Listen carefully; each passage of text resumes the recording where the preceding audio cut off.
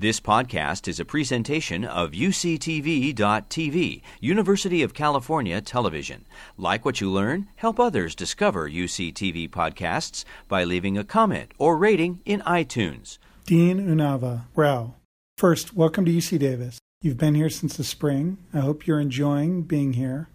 Is there anything that you've observed or that has struck you about the campus or area since you arrived? I can't deny the fact that there is a little bit more sunshine here than in Columbus, Ohio. But I think the biggest and most remarkable surprise for me was the happiness that I see here in people, which is pretty palpable. I can feel it, and it influences my own day every day because I'm happy because of you people who are happy. And that's an environment that is not very common out there. I've been to many schools giving talks and whatnot. There is a feeling of a burden being shared in people's countenance, and that's not what I see here. There's somehow joy, but at the same time there is a lot of efficiency in people getting stuff done at the same time. So it's difficult for me to explain, but when I talk to people, I say that when I'm talking, I don't even know if the other person is getting what I'm asking for, but 2 hours later, it's already done, and they're still smiling. So that's the biggest surprise that I had, that there is a culture here that I heard about when I was in India, dreamt about being part of it when I was in India, landed up in Columbus, Ohio, but ultimately found the place I think I should be at. Wow. That's great. I think we actually earned a ranking of one of the happiest campuses in the United States. Yeah. So. Yeah. All right, so you've studied brand loyalty across your career. Can you provide a brief overview of brand loyalty and how it might differ in higher education from the traditional business world? Sure. So one of the first distinctions we have to make is that loyalty, as defined, is more behavioral. We define it based on repeat purchase behavior, repeat behavior. So when you say somebody is loyal, it means that they're doing the same thing to favor whatever the object is. It could be loyalty in a relationship where I am taking care of my partner regularly and doing the same thing over and over again. The antecedent of loyalty, theoretically speaking, is what we call commitment. And that is actually the variable that we study quite a bit of. Loyalty can be easily changed with the right incentive system. I know I continue to root for Ohio State football team even now, but I would assume that 6 paychecks later, it will be a little less rooting of the team. So loyalty can be bought, whereas commitment is a lot more difficult to be bought. And in order for us to get loyalty in the consumer, and I'll keep talking about consumer because that's a familiar domain for me, but it's equally transferable to any domain that we are working in, and I'll come back to it as needed. But to get the loyalty in the consumer, it's much better for us to focus on developing a sense of commitment in the consumer towards the brand, whatever that is. And once that commitment happens, then things follow quite naturally. Mm-hmm. And when it comes to products versus higher education, I see higher education more as an experience. It's a product in a way, but it's not the tangible Tide detergent kind of a product. It's more of an experience on campus for a student. It's experience on campus for a recruiter who comes here hoping to find talent. It's experience for the parents who come here because they are letting go of a child they have brought up for 18 years and they want to make sure that this is a safe place for them. So it's also an experience that's longitudinal. It's over a period of time. And therefore, we have actually more opportunities to create commitment in the consumer than a typical purchase where somebody goes and buys a brand or goes to a restaurant to try it out. If something doesn't work out, you don't go back. Whereas here, the student at least comes back to finish the course, and we have multiple opportunities to take care of the student or the parent or the recruiter and make it good for them. So it's actually a better position that we are in the field of education to create commitment in people. That's great, thank you. We'll touch on that again a little more deeply later on. You've examined loyalty in relation to brand consideration sets. Mm-hmm. Can you give us an overview of how that relationship works and if you see it applying to higher education? Sure. So the phenomenon of consideration sets, and I'm sure there are many people here who have taken marketing as one of the courses as you entered this profession. There is a process that people go through when they finally make their choice of whatever they are buying. If it is choosing a school, if it is choosing a brand, if it is choosing a partner, whatever things are, there is a whole host of options available. And the question is, what are you going to consider at a given point in time? What's interesting is that even though we have several decision aids that are available to us, for example, if I have to choose a college, I can just go online and I can go to some website that lists all the colleges that are available for me to choose from. However, consumers still rely on their memory quite a bit. In fact, in a survey of purchasing managers in 1,500 companies around the country, they were asked how they go about inviting people to send bids for something. And they said, well, we remember the people that we have done business with, and then we go back to them asking them to put a bid in. Still based on memory quite a bit. And therefore, the consideration set that forms is driven by one's memory for what they have seen, heard, and whatnot. The role of consideration set is very critical because there is research to show that if a brand, option, whatever you call it, does not appear in the consideration set of a consumer, it has less than 1% chance of being chosen ultimately. And this is research done at MIT, and there are many other streams of research that have looked at the importance of consideration set.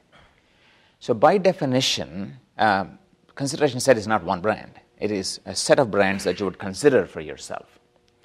And therefore, the first step for any brand is to get into the consideration set, because otherwise you have only 1% chance of being chosen. But the second step is, once I got into the consideration set, can I increase the probability that I get chosen over the other brands in the consideration set? And that's where loyalty becomes important, because what it does is it shrinks the consideration set. So the probability that you get chosen is much higher. If we have done research to show, for example, that if consumers are less committed to their favorite brand, so let's assume that I buy Tide detergent on a regular basis, but my level of commitment to the brand is not as high, and there are measures for commitment that we can talk about later, compared to another consumer who has a very high level of commitment to the brand. If you measure the consideration set of these people, we find that for me, it may be 3 brands. For this other person, it may be 1.5 brands on average. In other words, we have increased the probability of the consumer choosing our brand just because we have shrunk their consideration set. And that's one of the biggest advantages that we derive from having committed consumers out there, because they are not considering other brands. And it's also interesting to see, and there is some research we have completed on that if a consumer is committed to a brand, then the other options that are available in the marketplace look less attractive. This just happens that way. There's an old study we actually cite where they stopped men on campus who were either in a committed relationship or not in a committed relationship. And then they had a confederate and somebody who was helping them with the research, an attractive woman who was asked to go back and forth, and they would ask these men to tell us how attractive they think this person is.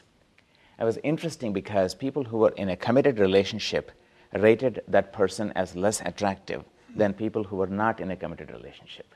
So just because you're committed to something, it is enough to make other options available out there less attractive to you. And so we saw that same behavior with brands, where we would actually take people who are committed to their favorite brand and less committed to their favorite brand and show them an advertisement for a third brand. And it was interesting to see that once this person is committed to their brand, they find that particular advertisement offensive, bad, and say bad things about the ad, whereas the less committed people seem to be fine with that advertisement. So it's very interesting that if we have a committed UC Davis student, or at least a high schooler who is committed to UC Davis, even if MIT is trying to say, I'll give you so much more money, it looks like a crass appeal to my lower senses. They have to do better than that. So it's interesting that commitment has those kinds of biased processing effects as well, which is great for us if we can develop that committed consumer. So if you become an iconic brand, even one through just being a sports team, you may, by default, enter into a consideration set just because of the familiarity, and then that would give you an advantage that you might get weeded out later on, but just having that familiarity gives you an advantage? Oh, definitely that the familiarity of a brand makes it salient in people's memories. And brand salience is related to its being considered. There's no question. However, just because a brand comes to memory doesn't mean it is always considered. It may just come in and go away. What does seem to be closely related to consideration is the attitude that consumers have towards the brand. So if I am positively predisposed towards a brand, then it's more likely that I will consider that brand. And so more than memory, one has to have a solid product. And as people already know, good marketing starts with a good product. And then there's that old saying, nothing kills a bad product faster than good marketing, right? Because if the product is not good, then what do we do? Yeah. Yeah. All right. So when you think about independent product or brand rankings influencing consumer choice sets, such as U.S. News rankings, how does that play out? So it's a good question, because if you assume that as a consumer I believe in rankings, I also start developing an affinity towards those schools which have higher rankings. So my attitude towards schools which are higher ranked is more positive than schools that are lower ranked. And therefore the chance of a brand being considered based on attitude, as I had mentioned earlier, is higher for higher ranked schools. So if you ask somebody which schools are you considering, if they are somebody who's a national merit scholar and has all 5s on AP courses, it's very rare to imagine somebody saying, I'm not going to Ivy League schools or Stanford or whatever the school is. And therefore, yes, rankings do have an impact on people's consideration of a brand. However, what is the brand that you ultimately choose may not be driven only by rankings. So rankings are a powerful variable that affects brand consideration, but they don't end up an effect on the final choice as much. So let's assume I have 5 brands that I have considered. There could be the Ivy League schools, but they are ranked in a certain way. Maybe the first school I have in mind, let's say, is a Harvard. It's ranked number 1. And then there is a 4th school that I have, which is a Cornell, which may be ranked number 12.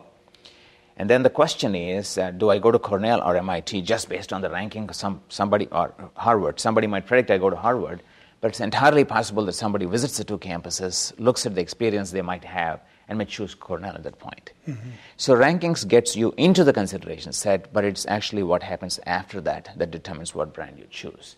And so it's not a bad idea to pursue rankings, because you need to be considered first in order to be chosen. But it's not enough to pursue rankings, because you have to deliver on something for students to end up choosing that. And we know from our experience here that getting the students actually to the campus, to that physical experience, correct, is profound in terms of helping them make a decision and disposing them more towards making a decision towards UC Davis. That's right. And that is actually also connected to something called the endowment effect that people might have read about. When you touch something, you start feeling that it is yours. And therefore, you can't let go. And a simple study that people do in this case, and you can do it yourself at home, and you'll find it works on everybody, is when you they would give a person a vase to hold, a cup to hold, and then they ask the person, do you like it? And say, oh, yeah. And, oh, you can keep it if you want. I mean, this is fine. And the guy goes, thank you. Then the next question is, well, you know what? I may actually need that back for something. I'm sorry I gave it to you, but I would like to buy it back. So how much would you need for you to give it back to me? So that's one question. A second question is where I don't offer it to you, but I just show you the cup and say, how much are you willing to pay for this cup? Well, what do you expect? Those two should be the same price because it's the same cup. But the moment you touched it, for people to give it back to you, they ask you for 30 to 40% more money than what they're willing to pay for the cup, just by touching it. So when you bring them to campus and make them feel that they own this campus, they're part of this, they're not willing to give it away.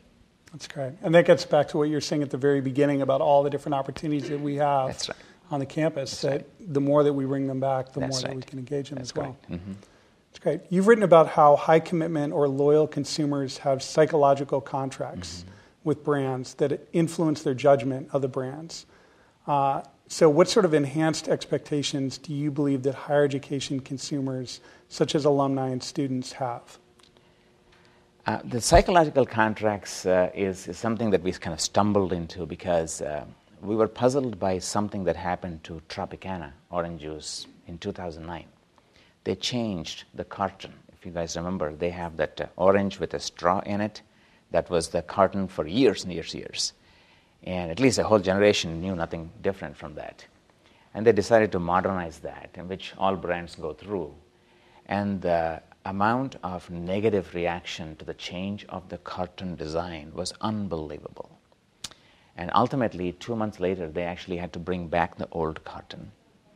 And the CEO at that time said, we had no idea that people were so committed to the carton. And they were upset, and they said they would leave the brand because we did not consult with them before we changed the carton. I said, consult with you for me to change my carton that I'm selling? So it was a very puzzling thing. So I said, why does the consumer actually expect to be consulted for a company to change its carton? I'm buying the juice here. So that led us into the literature on psychological contracts. And we came across this very interesting phenomenon where we all have expectations. We have expectations about the brand. If you're in UC Davis, you expect the school to take care of you in a certain way. That's fine. But when it goes beyond that, where the commitment level goes up, then you think that the school actually has promised you something even though it was never promised to you. You think it was a contract that was made with you. When the contract you can read, it's not there. And you say, no, it was meant that way. You can read whatever you want, but that's exactly what the school was telling me. So those are what are called implicit contracts, not explicit contracts. And these implicit contracts are psychological contracts, not just expectations. Expectations are all over the place. But where you believe that a contract actually exists when it doesn't exist as a highly committed consumer. When that contract is violated, which means some element of that has not been taken care of, you actually change from being a brand ambassador to a brand terrorist. It's amazing. People actually go and try to kill the brand just because this implicit contract was broken. And the marketer is sitting here saying, I never promised you that. So we found actually in several places with our research that simple things which really have no final effect on your decision to patronize that brand continuously still make people leave the brand because they feel that a contract has been broken. And then you say the contract was never made with you. You say, no, it's fine. You can say whatever. But as far as I'm concerned, you broke the contract. And it's very important for us because parents have certain expectations, but they also believe if they're committed. So I have experienced there is a huge following when I was at Ohio State, that being the flagship university in the state of Ohio, and then the Buckeyes being what they are football-wise and whatnot. That attachment that people have to the team is unbelievable. And with that comes certain things that we have to be very careful about, because people assume certain things, and if we don't fulfill those things, they would be very unhappy with us. And so from our perspective, as we are developing these committed consumers, we should also be aware of the fact that we are developing some ultra-sensitive souls out there who might be upset if some little things don't go the way they think it should go.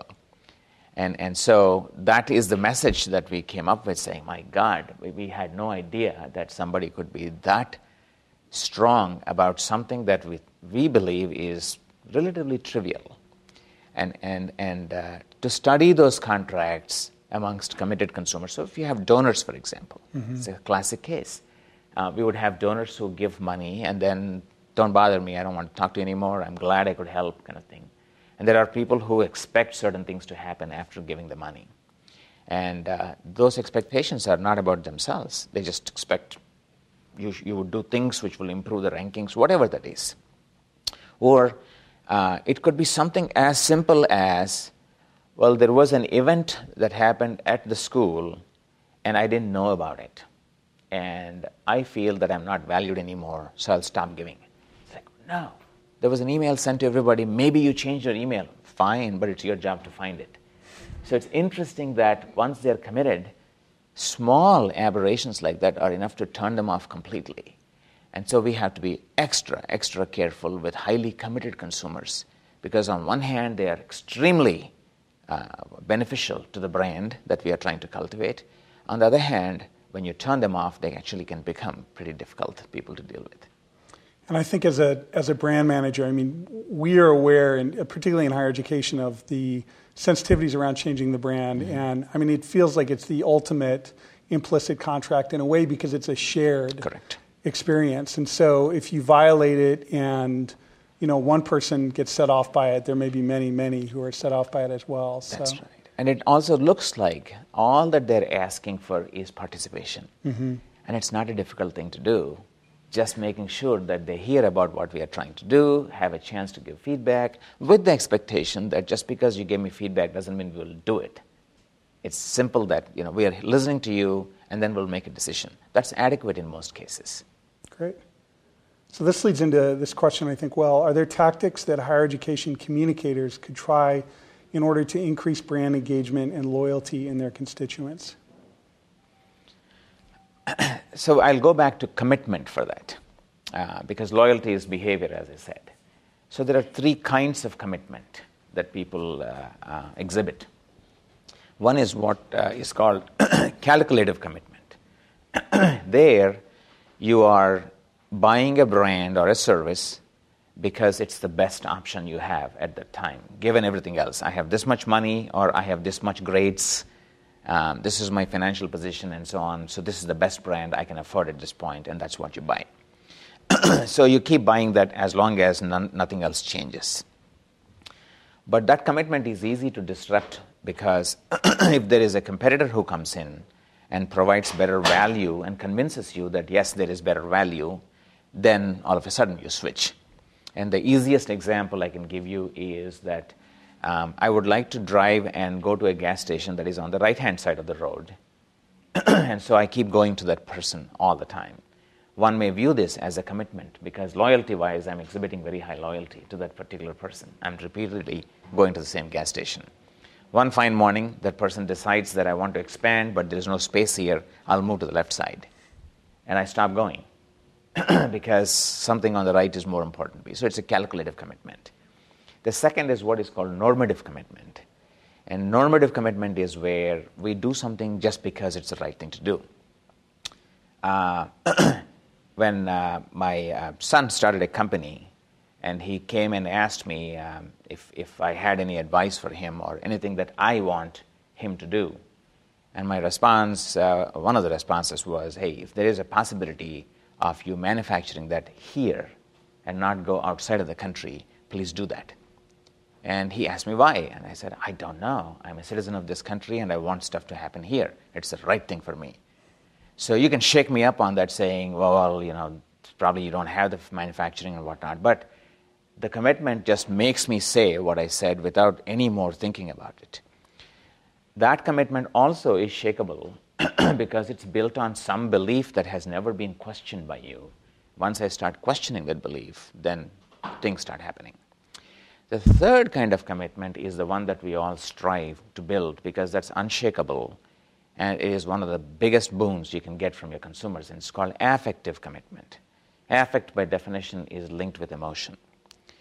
So there are people who develop, and it's called sometimes irrational because it's not explainable, but that's what it is. People have this emotional reaction to a certain brand, a school, a team, whatnot, and they can't explain why it is what it is, but they cannot go away from that brand. So I always give an example which is irrational. You will notice that very quickly, but it's there. So when I was growing up, we were growing up in a modest income family, and things were not as easy. My dad used to take my sister and I to a movie once every year. So we would see one movie a year. And when we went there, he really wanted to take care of us. He wanted to give things to us. And when I was growing up, Coca-Cola was a luxury product for us. So if you asked me what was your dream, in those days my dream was to hold a bottle of Coke in my hand and show off that I have made it in my life, right? So we walk into this theater, we watch the movie, and these are Indian movies, so there's always an intermission because they are 3 hours long, otherwise you won't get your money's worth, right?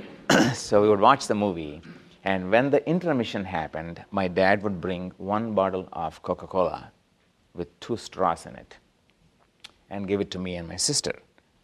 And then you knew that was this one Coca-Cola that you're going to drink until the next year. And you want to drink as fast as possible. It's cold, it's giving you a brain freeze. And we would headbutt each other just to make sure that the other person is thrown off a little bit to get more Coke into the body.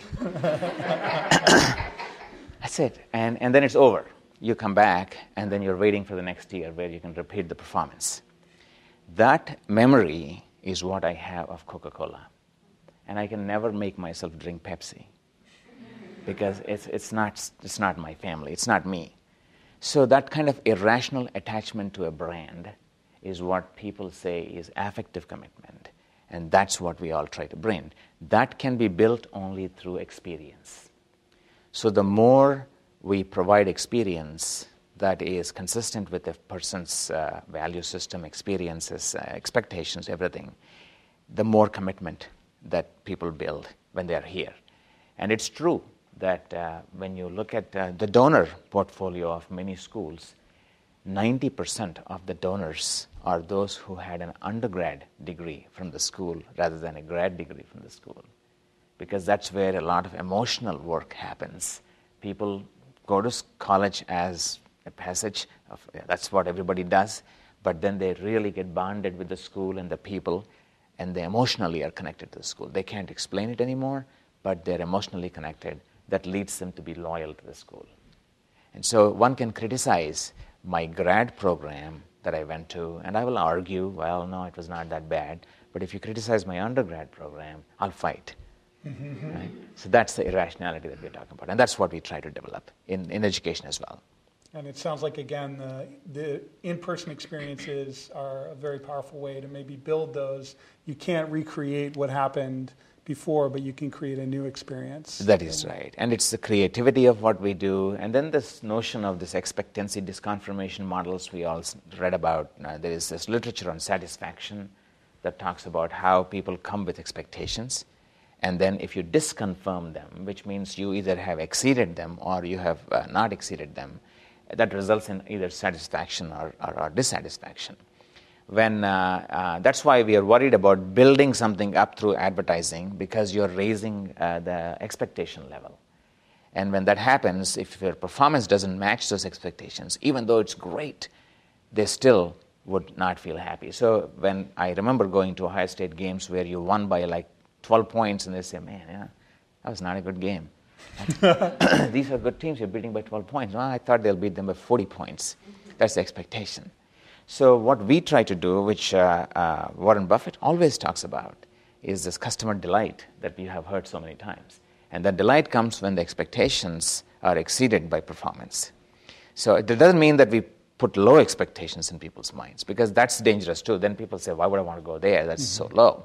So we have to manage the process in such a way that we actually can exceed the expectations we set, whatever those expectations are. And if they're low to begin with, we try to make sure the product is a good product, because we want to raise the expectations, but also perform in a way to exceed them. That formula is as simple as that is. It seems to work wonders in many cases. Oh. All right, last question, then we'll open it up. You studied how a company's response to negative publicity in different scenarios affects consumer attitude. What advice do you have for communicators from what you've learned? So negative information is a very difficult thing to deal with, especially in this age where people can tweet and put stuff up on websites irresponsibly. And people do believe in that. There is an old literature out there called belief persistence literature. In that area of research, people talked about how one can create a rumor, And just because you created the rumor and people were exposed to it, they start believing it. And it takes so much effort for you to get rid of that. And people still have that left over in their minds. To give you a simple example, in one of those studies, what they would do is to say, firefighting is the most dangerous profession on earth. And that's what they tell them.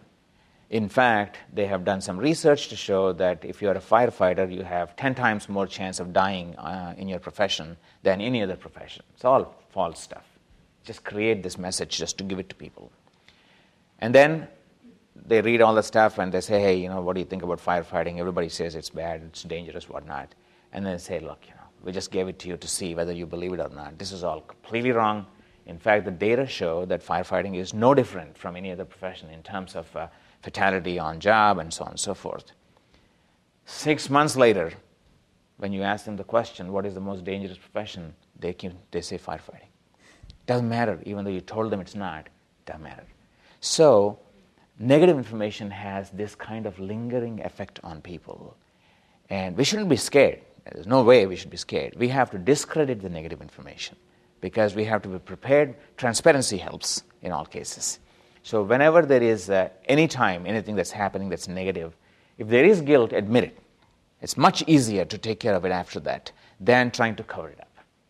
The second thing is, there is a general belief that if you are a group like this, we are all working to help our students. We are all people, and other people seem to expect incompetence from us once in a while. That's okay. If you just say, oh man, I made a mistake, they're fine with it.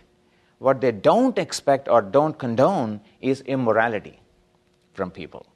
So if we do something like covering it up or trying to do bad things with it, that's what people don't like. So when there is negative information out there, the first thing to make sure is we deal with it head on. Number 2, clean up our processes if there's a problem and tell them that this is what we are doing. We also have seen some subtle tactics that we can use in marketing, which may not be the right ones to be used in an educational institution, but I think I can tell you the example of the Ford Explorer. If you guys remember how there was a Consumer Reports article. Exploder. Yeah. It was the one that was flipping, right? The Explorer was less stable, is how the report came out. 73% more likely that you will tip over if you're riding an Explorer than any other car. And the response that Explorer people, it was actually, the tires were also having the problem. It was the That's where the nickname came from, yeah.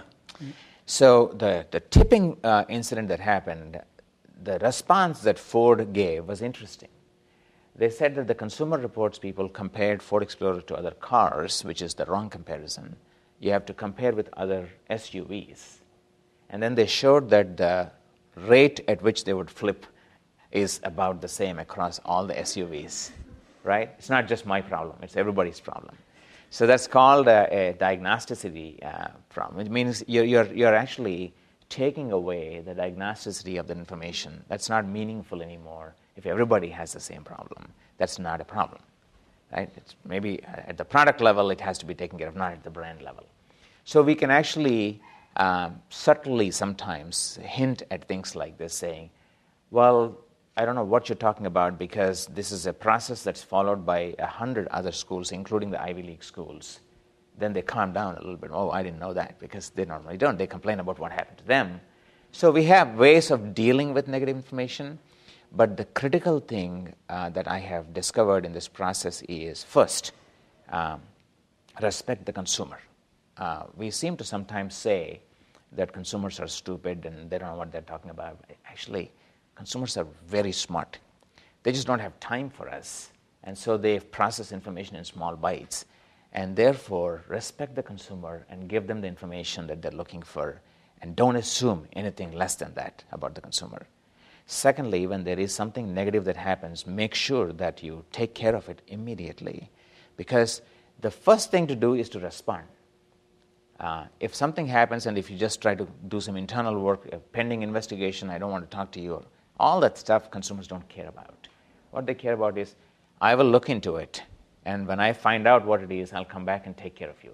That's what they want to hear, because somebody is acting on this.